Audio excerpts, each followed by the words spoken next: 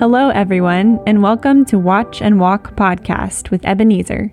This podcast aims at inspiring you to trust in God and obey His word every day. Be edified as you listen to this exhortation.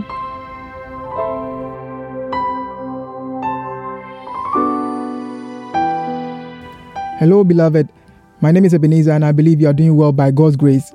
Last week, I began a series on overcoming accusatory spirit, as in the spirit of accusation in the Christian life. I did distinguish that from the criminal issues and judicial laws and what we have in our socio-political system. Here, I'm talking about the Christian life, our relationship with others, how to overcome that attitude that makes us see people, treat them, or even label them wrongly. But then, because I believe we cannot overcome this spirit of accusation without knowing what accuse really means, last week I spent time looking at the root word of the word accuse and how it relates to the word category, and how those two words shed light on the meaning of accusation. And so I shared some reflections with you last week, and I believe you were blessed by those reflections. And before I ended, I expressed a concern. And knowing that the Bible calls the devil the accuser, I was wondering how we as believers in God, believers in Christ, participate in this full-time job of the devil. And so today I'm going to look at how we sometimes fall to this temptation of accusing others,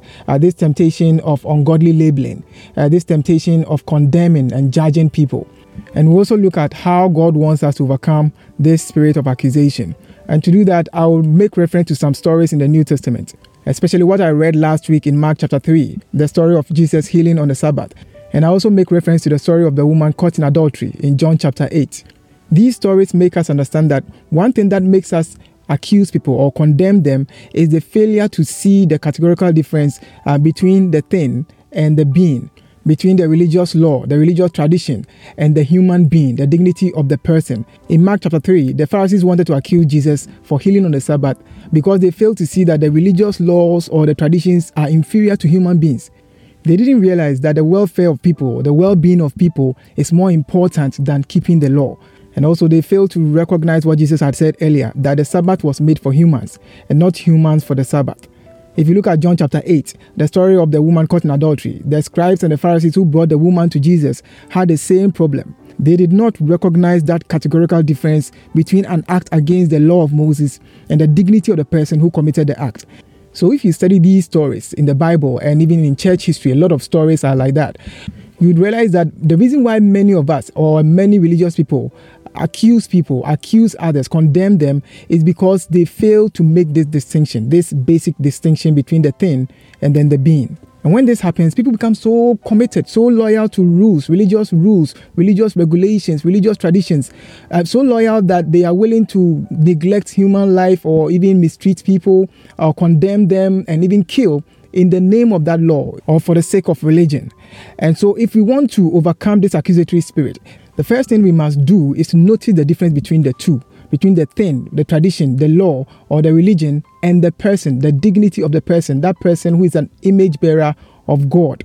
Jesus showed us how to do this in many stories in the New Testament, by healing people on the Sabbath, by saving lives on the Sabbath, by doing good on the Sabbath.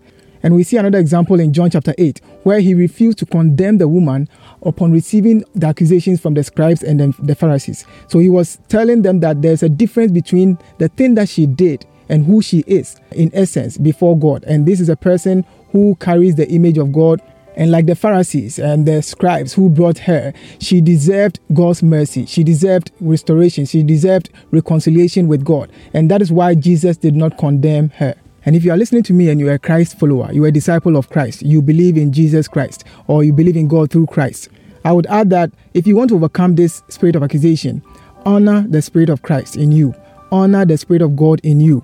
In fact, if you study the Gospels, especially the sermons of Christ and the life of Christ, you notice something about the Spirit of Christ on earth, the Spirit that lives in believers, those who believe in Jesus Christ. You notice that the Spirit of Christ sees every human being as worthy of God's love and restoration. So the Spirit of Christ knows no human enemy. The Spirit of Christ knows no human enemy. Please underline that. And also, the Spirit of Christ on earth is not an accusatory spirit. It's a redemptive spirit, it's a saving spirit, and it's a convicting spirit. And so long as we are here or are living here as Christ followers, God has called us first to love people the way they are and then speak the truth to them in love. God has not called us to condemn people or accuse them or label them wrongly, because Jesus himself did not come to condemn people, but then to save them. So I would encourage you to live in that spirit. Live out the spirit of Christ and honor that spirit of Christ. And you do that by seeking to restore, seeking to redeem people, and not to condemn them or mistreat them because of ungodly labeling. I would end here and continue next week. And until we meet again on this same platform, my prayer for all of us is that God will deliver all of us from the spirit of accusation. In Jesus' name. Amen. Bye-bye.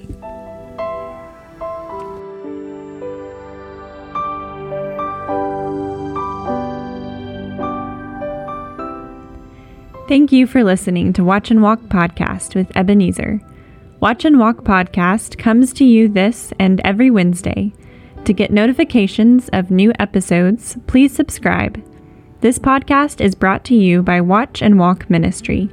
Visit us at watchandwalk.org to learn more about this ministry. God bless you.